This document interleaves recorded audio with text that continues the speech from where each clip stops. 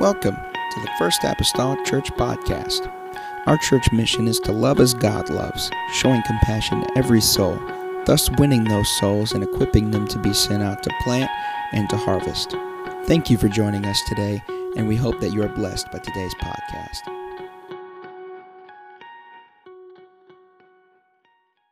Man, we're going to praise Him and lift His name today. By means of announcements this morning, just remember that the last Sunday of this month in the evening service, we'll be celebrating the graduates from this past year, Brother Alex Mason from college, and some junior high graduates as well, Mariah, and I believe also Raven Adams. Amen. And we'll have some tables set up in the back of the sanctuary, kind of highlighting their journey somewhat, and things that they bring, memorabilia that indicates their journey and such as graduates. And so still yet a little different format than what we would normally do, but yet we're still trying to make it somewhat accommodating to accommodate that rather for these mile markers in these individuals' lives, because those milestones are important. Amen. And so we're thankful for them also here at the church. We're going to continue our discipleship series with a new lesson. We started this discipleship series all the way back in January, at the beginning of January. And so we've been doing this, and it will probably almost take us, I would say, nigh into the end of the year. But nonetheless, the purpose of the series is to take us on the journey from perhaps not knowing the Lord, having any relationship with God, and then coming to Him by faith and repentance and baptism, the infilling of the Holy Ghost, and then growing in other areas of our life like spiritual disciplines of prayer and fasting and such that help maintain and help us grow into the image of who the Lord is. And so we're continuing on that journey today. I'm going to be reading from the book of Joel, chapter number 1. Also be reading from the book of Daniel, chapter number 9. Last week we finished up talking about prayer. Today we're going to talk about fasting. That's another spiritual discipline that is, I'm going to say it's a spiritual discipline that is necessary concerning our growth in the Lord, and considering just combating some of the things that we do in this real Christian journey that we are on. I dared to say that in these times right now, a good old mixture of prayer and fasting would be excellent. We've even had our nations and others at this time that have called their people as a nation to days of prayer and such. And so some things, as we find out in Scripture, only come by prayer and fasting. So Joel chapter number 1 and verse number 14, the Scripture speaks these words. It says, "Sanctify ye a fast, call a solemn assembly, gather the elders and all the inhabitants of the land into the house of the Lord your God, and cry unto the Lord." The book of Daniel chapter number 9 verses 3 through 4 speak these words. "And I set my face unto the Lord God to seek by prayer and supplications with fasting and sackcloth and ashes. And I prayed unto the Lord God and made my confession and said, O Lord, the great and dreadful God." So again, our subject matter is fasting today. I know I stand between you and your lunch, so this is very appropriate to talk about fasting right now. Amen. So we're going to go to the Lord in prayer, ask His hand upon us as we discuss this very, very important subject matter for our spiritual growth. Amen. And maintaining today. Father, I come to you this morning. Lord, I am so, Lord, in debt to you. Lord, you have been so good to me. God, you've been good, Lord, to this church and to this people. Lord, and we're appreciative of that. I pray, God, you would anoint us now, both, Lord, speaker and listener. I pray, oh Lord, that we could take, Lord, these timeless truths of your word, apply them to our lives, God, to practice them in our lives. Lord, that we would see, Jesus, the benefits, Lord, of these things. God, played out, Lord, within the life, Lord, even of the church collectively. In the lovely name of the Lord Jesus Christ that I pray. Amen and amen. God bless you this morning in Jesus' name. Hallelujah. So this is a very important discipline. And I would dare to say that sometimes that we may place more emphasis on prayer than we do fasting. However, I don't know if necessarily you're going to elevate one of these above the other, but they should have equal footing with one another. And many times throughout God's Word, they are found in conjunction with one another. There are over 70 references in the Bible to fasting, when men and women had taken time to refrain from the physical nourishment, to delve perhaps a little bit deeper into the spiritual nourishment. Both the Old and New Testament leaders throughout the Scripture have been moved upon, called upon, assembled at certain times for the purpose of fasting. We read in the Scripture there are a very select few in the Word of the Lord that ventured out on what were 40-day fast, okay? Jesus, of course, did a 40-day fast. Moses in the Old Testament, we see him on a 40-day fast, and likewise Elijah on a 40-day fast. So 3 out of a big spectrum of people that ever did a 40-day fast. Let me tell you this, you go be called to a 40-day fast, you need it to be that. You better be called to a 40-day fast, because that is not typical, but that does not then make us shy away from the idea of fasting, whether it be a meal or a day or a week or whatever it may be. And so we want to look at this morning how fasting should and ought to be a regular part of our devotion and our service to the Lord. It should be a part of our regular practice. And so whenever we talk about fasting, it may come to our mind exactly what is fasting. And I want to say this morning that, like, whenever I read Joel chapter number 1 and verse 14, where the Bible says, sanctify ye a fast. All right, sanctify ye a fast. The word sanctify meaning to set apart. Set apart ye a fast. What is fasting? Let me tell you this. You must set apart a fast. And what that means is this. It's not that you, at the end of the day, notice that you missed 2 meals, and then you say, well, I fasted 2 meals. No, that's not fasting. You sanctify a fast.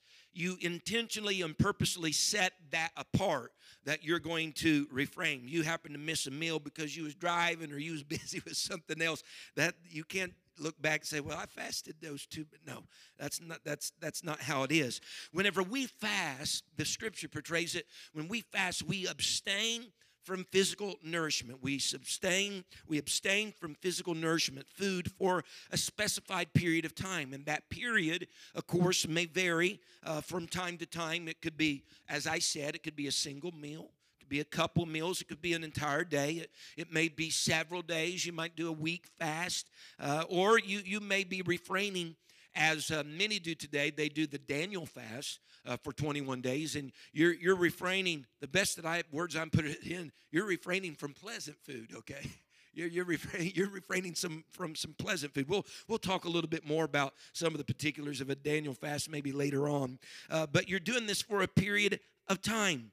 And so whenever we fast, we are deliberately turning our attention from the physical things, physical bread and meat, toward the spiritual things. All right? Because whenever we deny food in these bodies, we are denying a natural desire of the human body, a carnal, natural desire of the human body. And so when we deny that, we are then in turn concentrating, or should shift from that desire and concentrate upon spiritual things.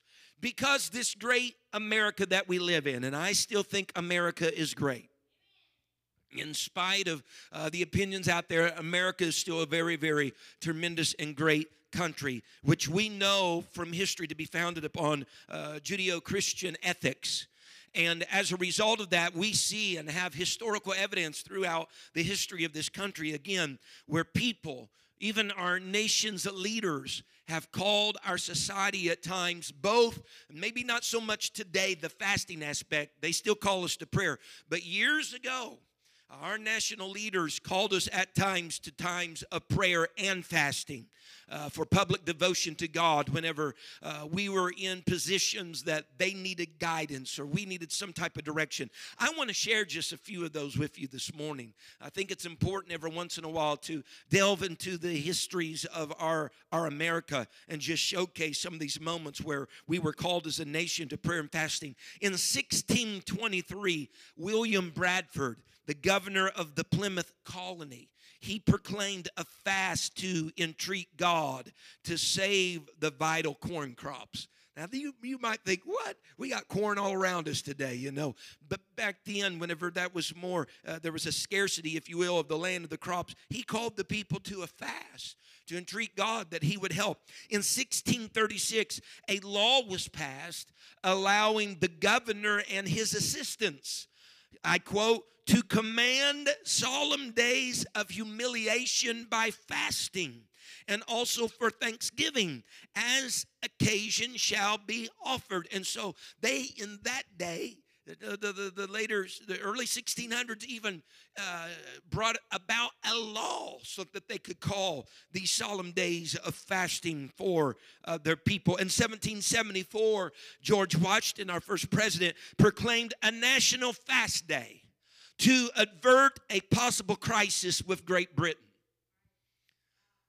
Now, folks, that's just amazes me that among the calling Congress or having the Senate and the House come to bear, they had the people come to a place of fasting to somehow avert perhaps this crisis. In 1798, President John Adams proclaimed a day of solemn humiliation, fasting, and prayer to avoid war crisis with France.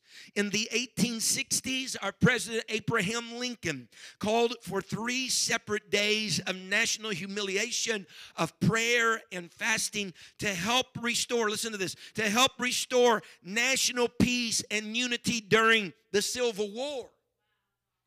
He says, we're going to fast and pray because there's civil unrest within our nation. Right? That's what Civil War was. Civil unrest on our own soil.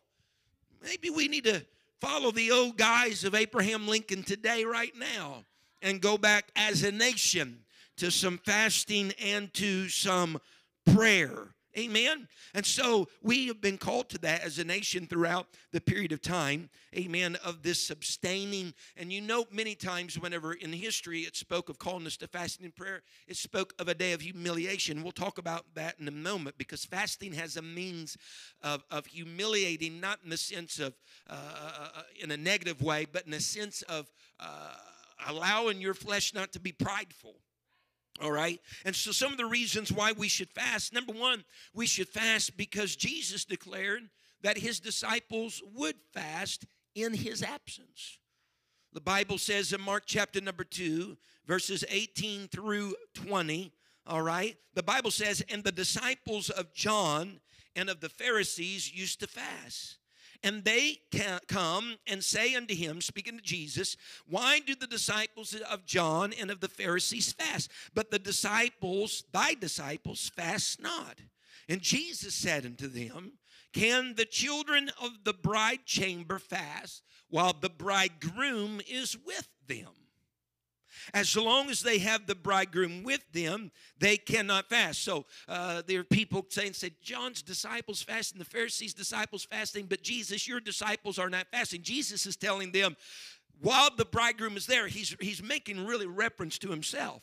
While I'm still around, should the children fast? He says they will fast. They cannot fast while I'm around. Here's what he says, but the days will come when the bridegroom shall be taken away from them.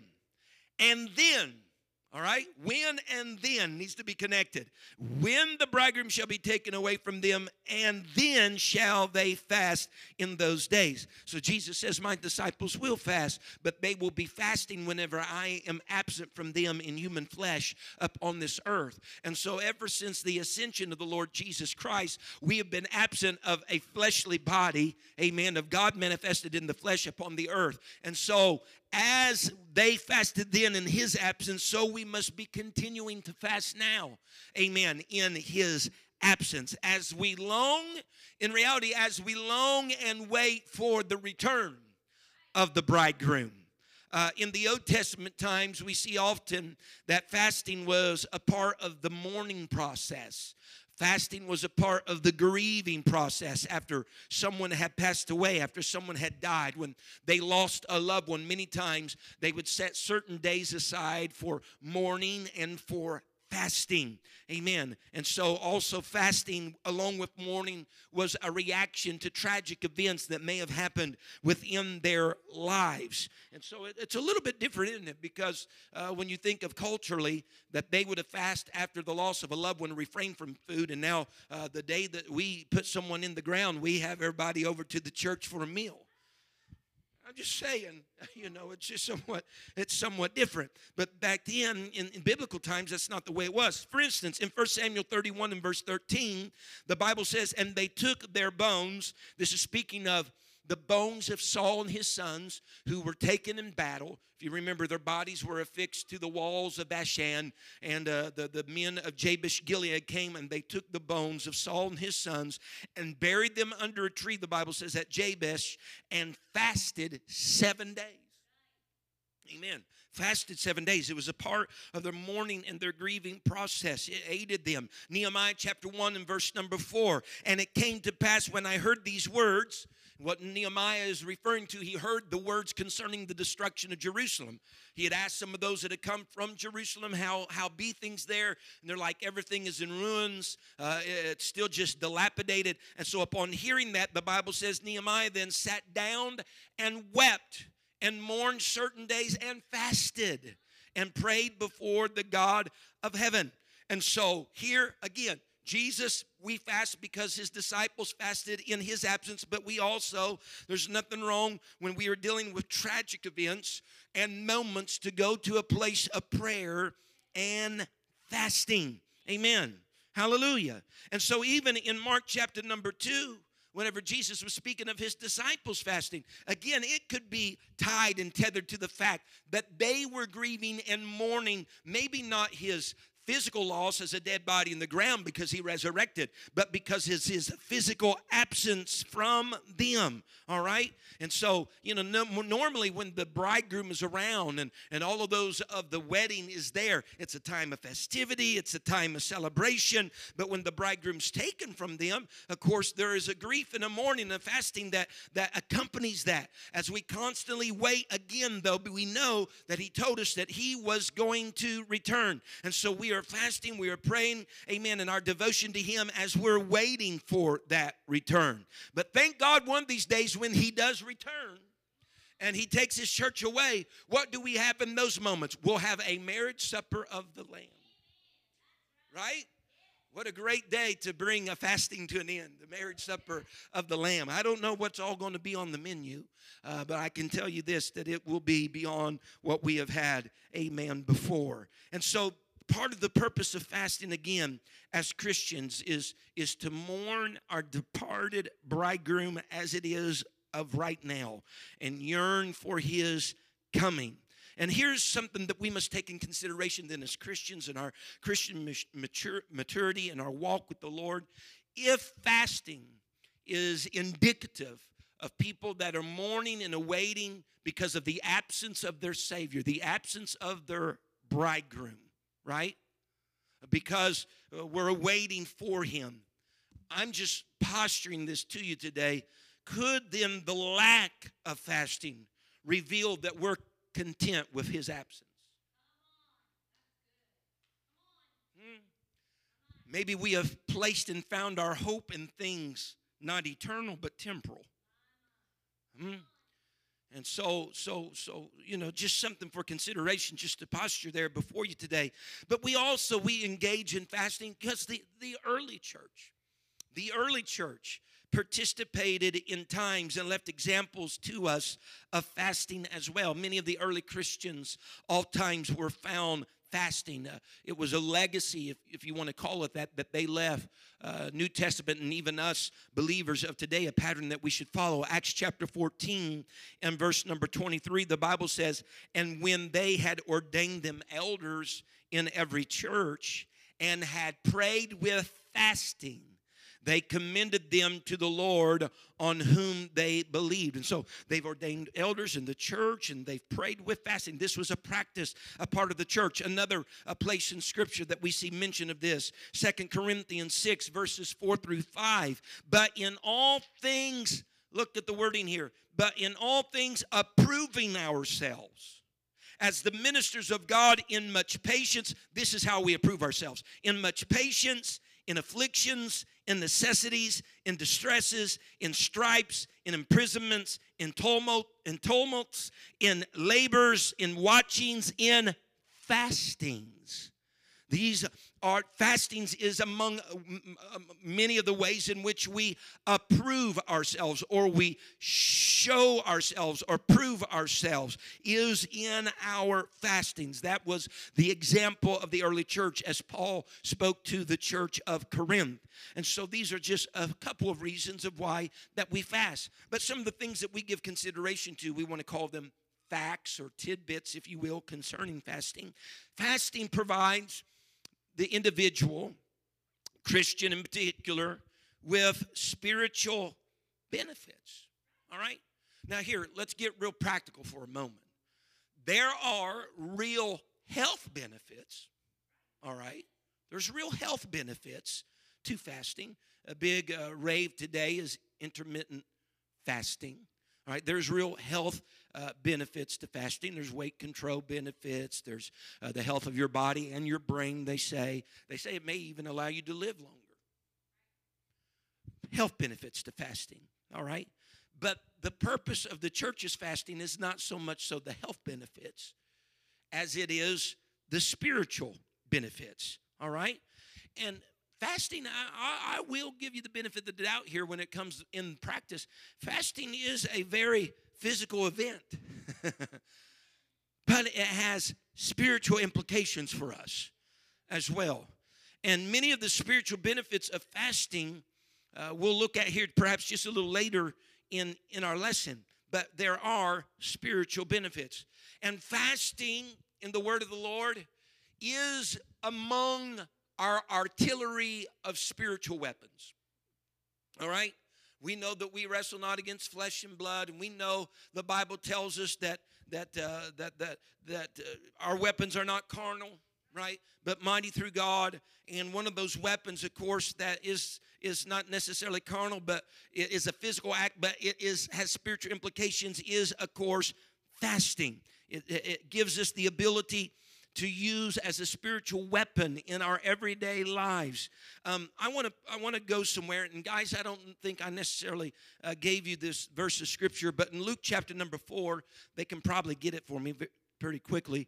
In Luke chapter number 4 is one of the gospel settings where Jesus was in his 40-day wilderness experience, that 40-day fasting experience, that 40-day being tempted of the devil experience, or tested and tried by the devil. And it was during Jesus' 40-day fast that he successfully denied the testing of the devil, all right, along with the word, saying it is written. But he was in a 40-day fast when he was denying the testing of the devil. Now here's something, and I want to just read verses 1 and 2, because, and I even read it, it's in Matthew 2, Matthew 4, it's in Matthew 4 and Luke 4, but in Luke 4 is the one that I'm highlighting here this morning. And I read this, Brother Mason's here this morning. We're glad for all of the Motorrad workers that are able to be here today. But nonetheless, helping us with our live stream. But nonetheless, when I read this, something caught me that I just maybe perhaps read over before. And that is, which really came first? Or did it happen simultaneously? Which came first?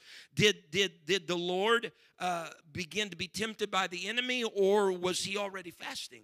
The Bible says in Luke 4 and verse 1, and Jesus, being full of the Holy Ghost, returned from Jordan and was led by the Spirit into the wilderness. And look how verse 2 then begins here for us. Being 40 days tempted of the devil, and then it states, and in those days he did eat nothing. And when they were ended, he afterward hungered. I'm not here to get into big theological discussion, but which came first? The temptations or the fast? Which got out of the gate first? The temptation or the fast? Because Luke almost relays it like he was being 40 days tempted, and then as a side note, and in those days of temptation, he ate nothing, conveying to us that he fasted. The reason why I'm posing that to you this morning like that is this. So we can look at this two different ways. Did he start on a fast and then was being attacked because he was fasting? Or was he being attacked and went to war by engaging in fasting? That's just there for your thinking, all right? Hallelujah. But nonetheless, it does declare to us in Matthew 4, if you were to look at Matthew 4 and go back to the other harmony of the gospel that comes to speak about the same wilderness experience, it declares that the purpose of the wilderness was the temptation. I'm just going to go there real quickly, just so you just don't take my word for it. Matthew 4:1, the Bible says, then was Jesus led up of the Spirit into the wilderness to be tempted of the devil. So, the Spirit guided him for the sole purpose, according to Matthew. If we take, the purpose of the Gospels and the harmony, as we often call it, the harmony of the Gospels, is that you take these same stories that are found perhaps in the different 4 or the 3, and when you take them together, you get the whole picture of what's actually taken place. All right? And so he was led of the Spirit into the wilderness for the purpose, according to Matthew, for temptation. Amen. And there was then the not eating and the fasting that took place as well. Perhaps, I'm just saying perhaps, the Lord says, I'm going to pull out the weapon of fasting along with the word for the purpose against this temptation. All right? And so fasting, as I've already alluded to somewhat, fasting should be accompanied with prayer. We see many times throughout the Scripture that fasting and prayer is spoken of, partnered together, one supplementing the other. I'll tell you this just as a pastor naturally today, that it is a good practice. It is a good practice that when you are fasting to couple that with prayer. And what I mean is this, is when you are fasting from that meal, whether it be breakfast or dinner or perhaps all day, that whenever that time is that you would normally eat that you're refraining from, spend that same time in prayer. Spend that same time in prayer. Spend that same time with the Word of God. And that's just me from experience in a practical stance, that is a good way to practice fasting. Not just in your refrain, but fill it with something where you would have had something natural, fill it with something spiritual. Spend it in time in prayer and with reading the Word of the Lord. Amen. And so fasting in Scripture is a way that we can afflict and humble ourselves before the Lord. The Scripture many times brings in this idea of afflicting our humanity, afflicting our flesh. Because humbling ourselves before God, we have scriptural precedents that this is very necessary for us. I'm just going to run through a few scriptures. The Bible says, God resisteth the proud, but he giveth grace unto what? The humble, He gives grace unto them. The Bible says, and whatsoever ye shall exalt, whosoever shall exalt himself shall be abased, and he that shall humble himself shall be exalted. It's necessary. It's important. He says, humble yourselves therefore under the mighty hand of God, that he may exalt you in due season. And so humility, or humbling ourselves before God, is vitally important. It gives us grace. It sets us in the position to be exalted not by ourselves but by God. And one of the means in which we can humble ourselves is through and by the means of fasting. Amen.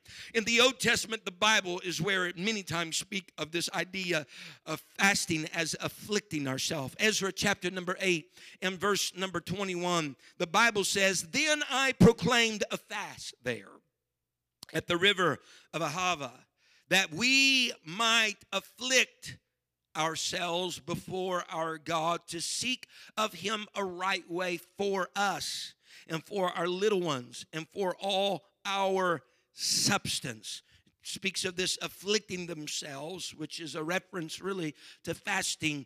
They're called that solemn assembly for fasting. And there's two phrases really I'll point out to you in Ezra chapter 8 and verse 21. He says, then I proclaimed the fast, and he did this, look, for the purpose to seek of him a right way, to seek of the Lord a right way. They had a decision to be made. They had a decision to be made, and they seen fit that a way in which to discern the right decision from God, that they needed to incorporate fasting in doing so. And please do not negate the importance of fasting along with your prayer. Amen. And because whenever we fast, we bring our body, as the Apostle Paul spoke, we bring our body in 1 Corinthians 9:27, we bring our body in subjection. You know it? Anybody that's ever fasted, understand it take willpower to say, no, not lunch today. All right? And if you do that for several meals or a day or for several days, you understand the discipline of bringing your body under subjection whenever the headaches start, right? And that deep groaning of your body and the weakness comes, so on and so forth. You bring in your body under subjection. All right, we're in those moments, we're placing the priority of the Spirit over the priority of the flesh. We're bowing to the will of the inner man, right? The Spirit that lives inside of us, all right?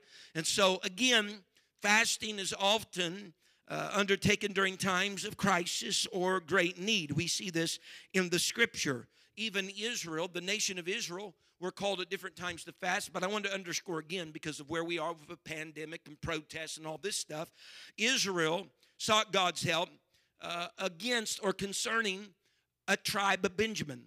The tribe of Benjamin was at odds with the other tribes. There was that civil disruption again, and the Bible says in Judges 20 and verse 26, then all the children of Israel and all the people went up and came into the house of God and wept and sat there before the Lord and fasted that day until even, and offered burnt offerings and peace offerings before the Lord. So here again is a civil disruption in the nation of Israel. The other tribes against Benjamin, Benjamin against them. They said, you know what?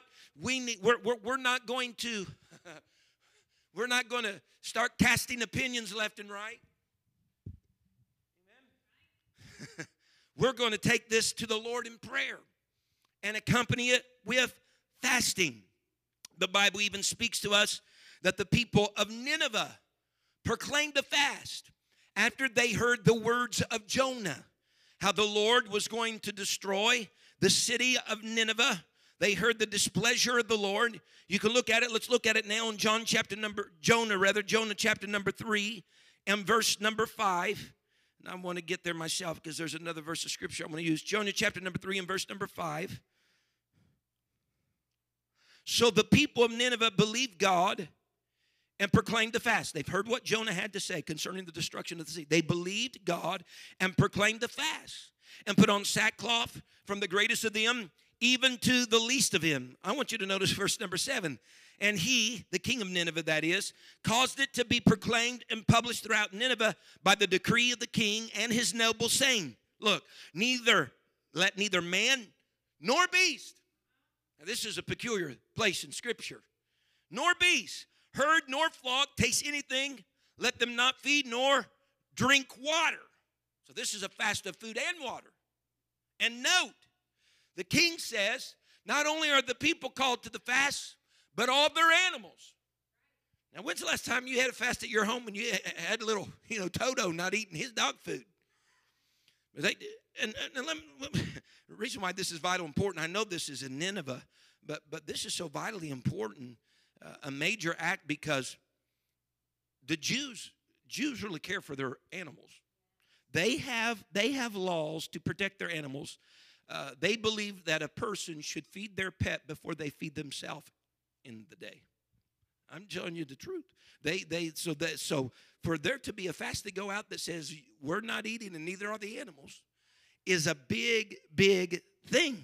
Amen. Now this is the word in the Scripture. Then you skip down to verse number 10. And God saw their works, that they turned from their evil way, and God repented of the evil that he had said that he would do unto them, and he did it not. In other words, God lifted his hand of destruction that he had planned for Nineveh, because the people, of course, repented, but they turned to the Lord in fasting and in prayer. Amen. So we're kidding ourselves if we think that through prayer and fasting that, we're not getting the attention of God. God does see.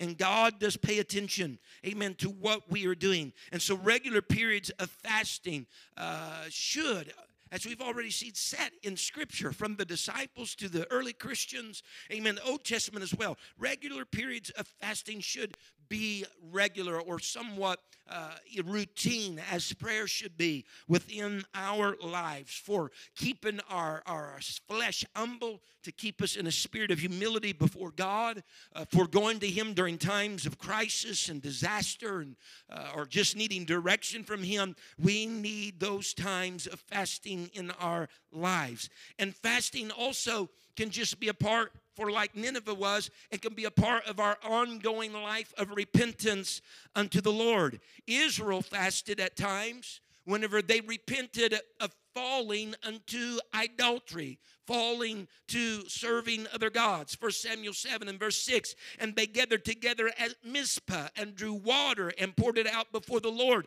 and fasted on that day and said there, we have sinned against the Lord. And Samuel judged the children of Israel in Mizpah. And so when they came to the Lord to repent of having served other gods, they accompanied even with their repentance fasting. All right? We see that Ahab fasted whenever he repented of his wickedness. After hearing the prophecy of Elijah, the Bible records it in 1 Kings 21 and verse 27. And it came to pass when Ahab heard those words that he rent his clothes and put sackcloth upon his flesh and fasted and lay in sackcloth and went softly. So he accompanied his repentance with fasting as well. Amen. So there's nothing wrong with that. If you found yourself stray from the Lord, amen, and you need to go to God to repent, amen, perhaps you want to accompany fasting with that, showing a level of humility. I will say this, as I'm talking about repentance and fasting along with that, there is never anything in Scripture that mentions the necessity of fasting with our initial repentance of faith, repentance, water baptism, and receiving the gift of the Holy Ghost. I don't want anybody to get the wrong idea that I'm trying to tell you. Fasting is a requirement in order to receive the gift of the Holy Ghost. All right? But fasting is a discipline, amen, to help us in our growth experience after we received the Holy Ghost. All right? Amen. And so it can be appropriate then for people to fast and repent before the Lord. And as we've already alluded to, also define the perfect will. I say perfect, the perfect will of God in our lives. Amen. To seek God for direction. It is known for those who have practiced fasting. When you fast, there seems to be an increased sensitivity, amen, to the Spirit of the Lord. I heighten it. Now, it may not happen in day one. Day one, you're still dealing with all of your body crying out to you. And you're listening to the voice of that and trying to silence all that. But the longer, maybe the few more days that you go into that, you're going to grow in a sensitivity, amen, to the Spirit. The Bible says in Acts 13, verses 2 and 3, look at this. And as they ministered to the Lord and fasted, look, the Holy Ghost said. They're ministering to the Lord, and one way in which they're ministering to the Lord is through their fasting. And in that, the Holy Ghost said, the Spirit spoke something. And they were sensitive enough to hear what the Spirit was saying. Separate me, Barnabas and Saul, for the work whereunto I have called them. And when they had fasted and prayed and laid their hands on them, they sent them away. So this is important for God's direction sometimes. We need to step up from just prayer and accompany that with fasting. Here's something else. Now, this is where the circle is drawn real large for us. Fasting is a type of worship. Fasting is a type of worship because we understand the precedents of Scripture that worship, true worship, involves sacrifice. All true worship involves sacrifice. And so whenever we consider that, fasting then is a type and a form of worship. because we are refraining or sacrificing from natural food. We are foregoing eating as a discipline unto the Lord, and therefore that is sacrifice. That is a form of worship. Amen. In that time, we are doing as good Romans 12:1 says, we're presenting our bodies as a living sacrifice, right? Holy and acceptable unto God, which is our reasonable service. Because again, one of the strongest desires of the body is for food and nourishment. And whenever we deny that desire for a period of time and sacrifice that as unto the Lord, then that is an act of worship. It's an act of worship unto the Lord. I mentioned earlier, again, having missed a couple of meals and then looking back on it, well, I fasted too. That's not fasting. All right. Fasting isn't a hunger strike. Okay? It's not some stubborn temper tantrum in which we're trying to force God. And fasting is not a manipulation tool with God. Fasting is not a manipulation tool with God in order to try to coerce God to do what we want him to do. Do my will, Lord, rather than thine, or whatever. No, fasting is not to be used like that. Reality is fasting should help us bring us into conformity with his will. Mm-hmm. It has a toll on the body that just, as days go on, you might go through, you might get hangry, right? Be very just unsettled in your spirit. But as I said, the longer you go, there comes a place that I don't know how to really explain it. And let's tell you just to experience it. The hunger goes away to a certain degree. The headaches go away. The anger of being hungry goes away. And you're just in a place that, I don't know, you're more malleable, I think, in the hands of the Lord than what you would have been formerly without it. And so it is a very effective spiritual weapon against the adversary. Fasting, as I said, is not coercing God. It's not putting pressure on God, but I guarantee you fasting is putting pressure on your adversary. It's putting pressure on your enemy because you have brought up that weapon of warfare that's not carnal but mighty through God, that aspect of fasting. Amen. When the disciples, and here I alluded to this from the very beginning, where the disciples were approached with a particular man that was possessed of an evil spirit. And the Bible says that they were unable to cast the evil spirit from the man. That whenever the Lord showed up and he did it, they were asking the Lord, Lord, why were we unable to do this? And that's when he gave them those words in Matthew 17. He said, howbeit this kind goeth not out, but by prayer and fasting. And so there are certain things in life, difficulties and problems, that just requires a little extra oomph. Just a little bit more diligence.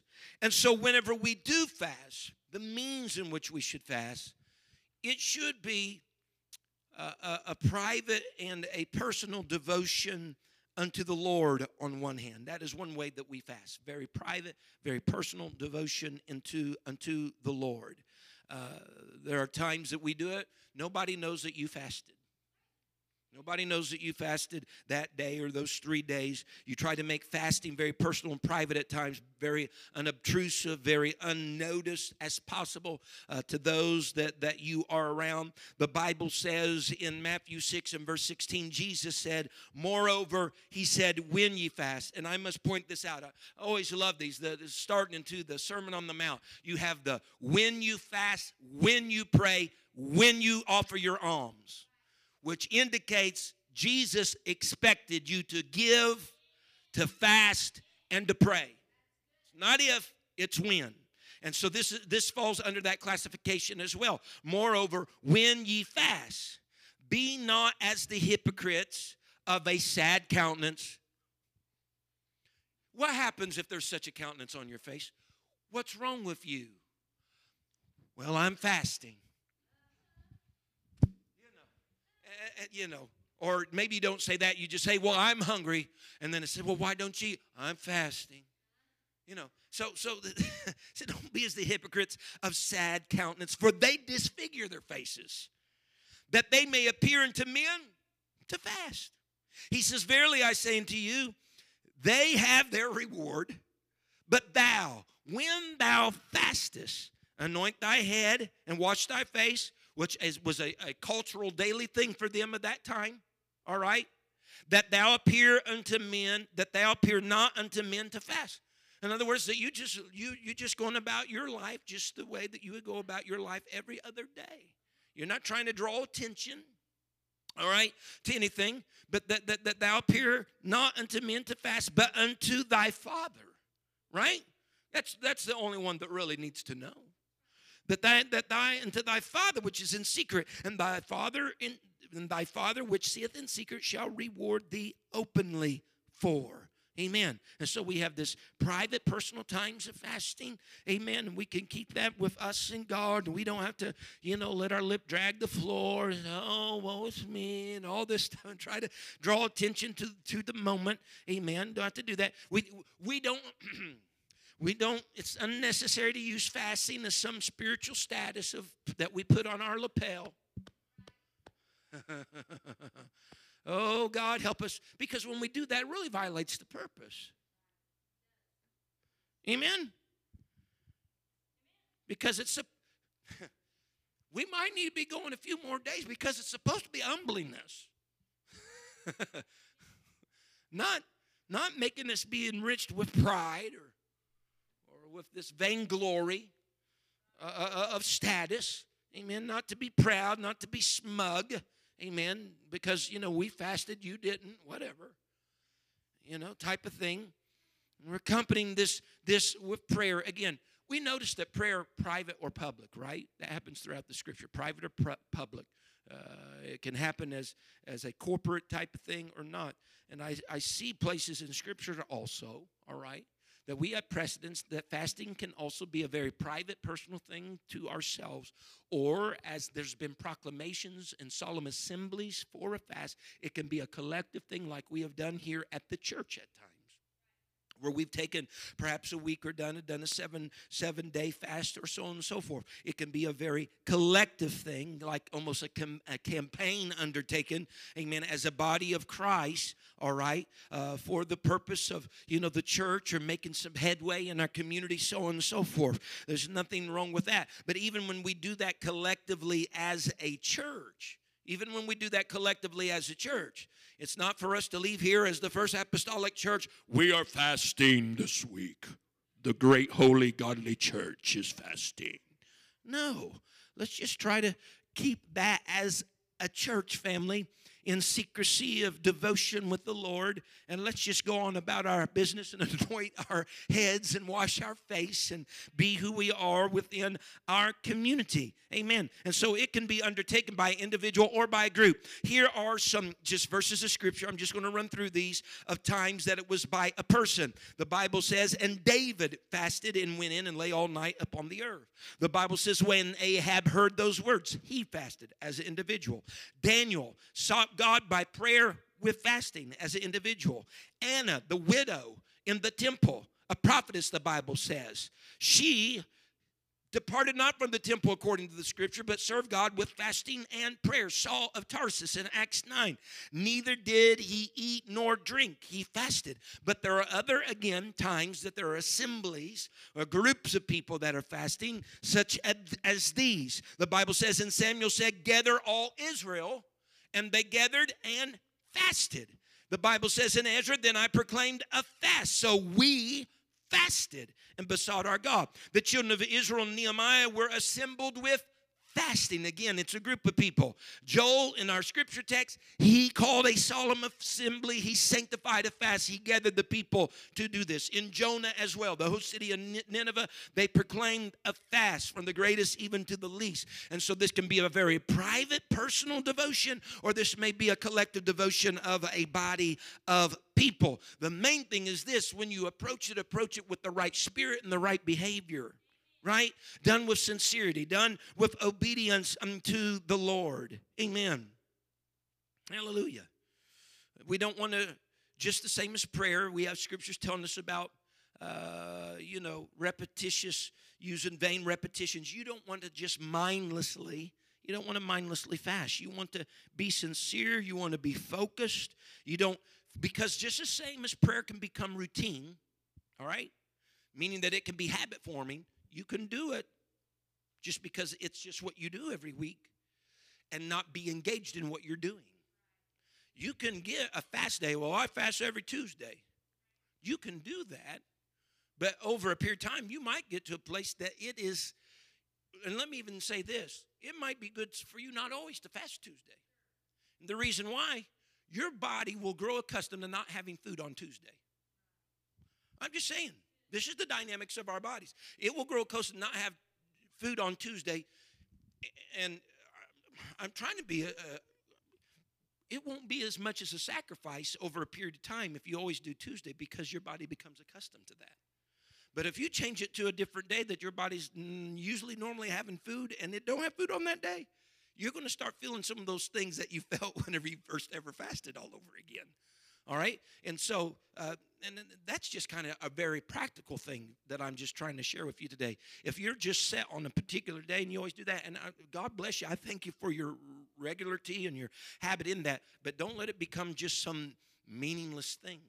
All right? You might need to switch that day around, and when you find yourself your body becoming accustomed to that, switch it around again, or do a different period of time, because we want this to be purposeful, all right, and engage in it with our hearts, with our minds, amen, with our bodies, hallelujah. And so in Luke 18:12, for instance, one came saying, I think it's when we have the publican that's over here, a sinner that's praying, and the other one that comes praying, and he says, I fast twice in the week. See, he had his routine, or whatever, at least spoken. I fast twice a week, and I give tithes of all that I possess.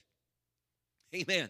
There's nothing, I don't want you to think that I'm speaking negatively about these things. Just because we have the saying concerning this man that says, I'm Lord, here am I, praying unto you, and I fast twice a week, and I give my tithes of all that I possess. Just because somebody is approaching with wrong behavior and wrong spirit toward those things does not mean that there's something wrong with fasting, giving, and praying. And what I'm trying to say is we don't throw out the baby with the bathwater, all right? Sure, anybody can take any of those things, prayer, fasting, and giving, they can pollute them. If they pass through the hands of man, they can contaminate them. They can pollute them with the wrong attitude or the wrong purpose, so on and so forth. But that doesn't mean that we just throw it all away. That means that we just readjust our attitude and our behavior, amen, with these things that the Lord, amen, has asked of us and that we have throughout the Scripture. And so when you fast, it may be an absolute, total, complete fast, or it may be more of a partial fast. And what I mean by that is this. It might be a time that you're not consuming food while you're fasting. All right?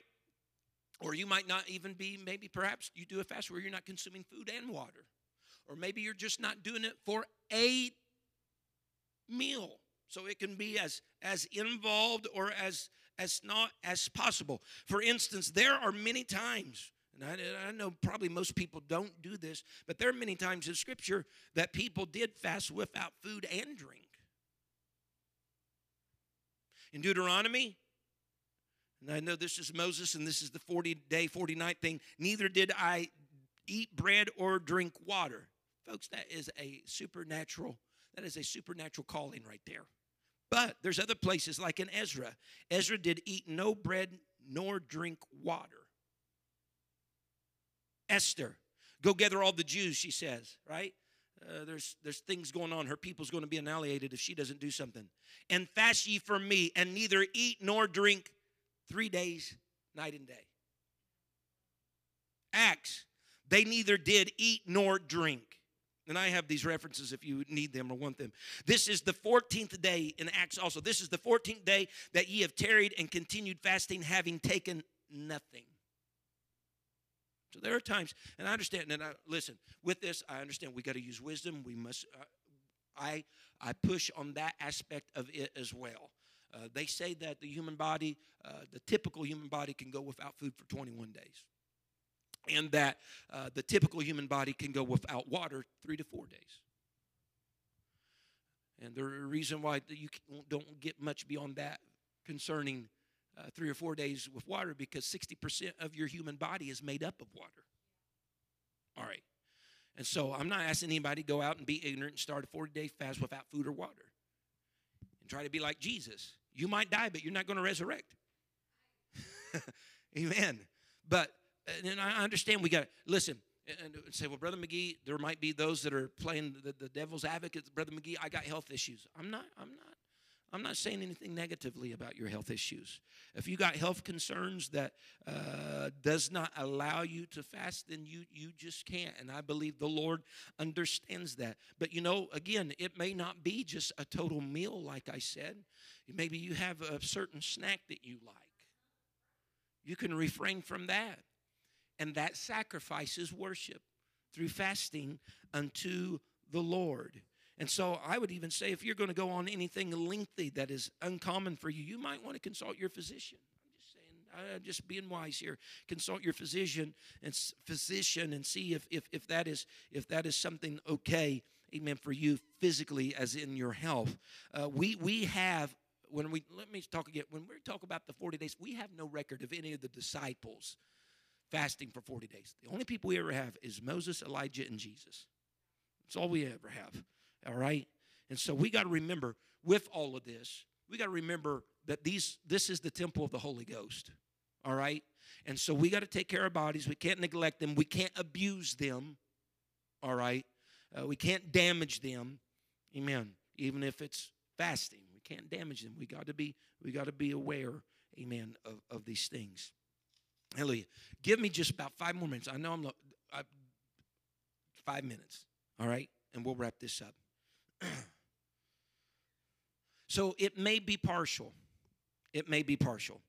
Here is Daniel fast. All right? Speaking of Daniel chapter 10 and verse 3, Daniel says, I ate no pleasant food. I ate no pleasant bread, rather. Neither came flesh nor wine in my mouth, neither did I anoint myself at all, till 3 whole weeks were fulfilled, 21 days. All right? He avoided all pleasant or enjoyable food. On a Daniel fast, typically you can have fruits and you can have vegetables. That's unseasoned vegetables. No pleasant food, okay? Unseasoned vegetables, whole grains, nuts, seeds. You don't eat meat. You do not eat dairy. You do not eat sugars. You only consuming water. You can have the beans, or I guess what's legumes. Is that what it's called? Legumes. Is that right? It's not every bean is a legume. All right, but you can have certain beans and peas and lentils on that as well. So we're just talking about unpleasant bread for 21 days. You can do that. A lot of churches do this in the beginning of their year. But you're eating, but it's not necessarily the most enjoyable experience in life, okay? All right? You might think after a while, fruits and vegetables, well, yeah, and that stuff. Listen, 21 days of that, you're going to have been sacrificing. Amen. But you can also fast by separating yourself from other comforts. Some people, if you are a soda pop, whatever drinker, if you fast from your caffeine, or you're a coffee drinker, fast from your caffeine for a few days. You want to talk about sacrifice? And we'll talk about headaches too. Amen. Will take place. So it might be something like that. Maybe you're a sweet tooth person. You always have to have something sweet. Every day something sweet. Man, do away with the sweets for a period of time. And let that be your fasting. Amen. Hallelujah. All right. I'm ending right now. So fasting can take place for varied periods of times. We have precedents in Scripture that there's people that fasted for 1 night, 1 day, 3 days, 7 days, 14 days, 21 days. And as I already said, 40 days. So there's all kinds of different fasts. But let's consider some of the things that have come about. Moses, yes, I know it was a 40-day fast, but Moses, after fasting, he received the 10 Commandments on the Mount of God. Elijah, after fasting, he heard the word of the Lord speaking to him. Nineveh, after fasting, their city was spared. Jesus, after fasting there, that wilderness experience, the Bible says he returned, started his earthly ministry in the power of the Spirit. Cornelius fasted, received a message from God through an angel. And then a message from the Apostle Peter that led to his salvation. All right? The apostles gave themselves to fasting and prayer and the word. And guess what? The Acts records that they turned their world upside down. Hallelujah. And so we engage in this as we wait for our bridegroom. Amen today. I'm going to close next week. We'll start looking at stewardship. Amen. Going to start looking at stewardship in the church. Amen. I'm going to close today. Please incorporate fasting within your prayer and your daily, your devotion, rather, not necessarily daily, but your devotion unto the Lord. Worship Him in that manner. Father, I come to you today. Thank you for listening. If you would like more information about our services and activities, you can find us on Facebook, Instagram, and Twitter with the username FACMC. Again, that's FACMC. Thank you, and have a blessed day.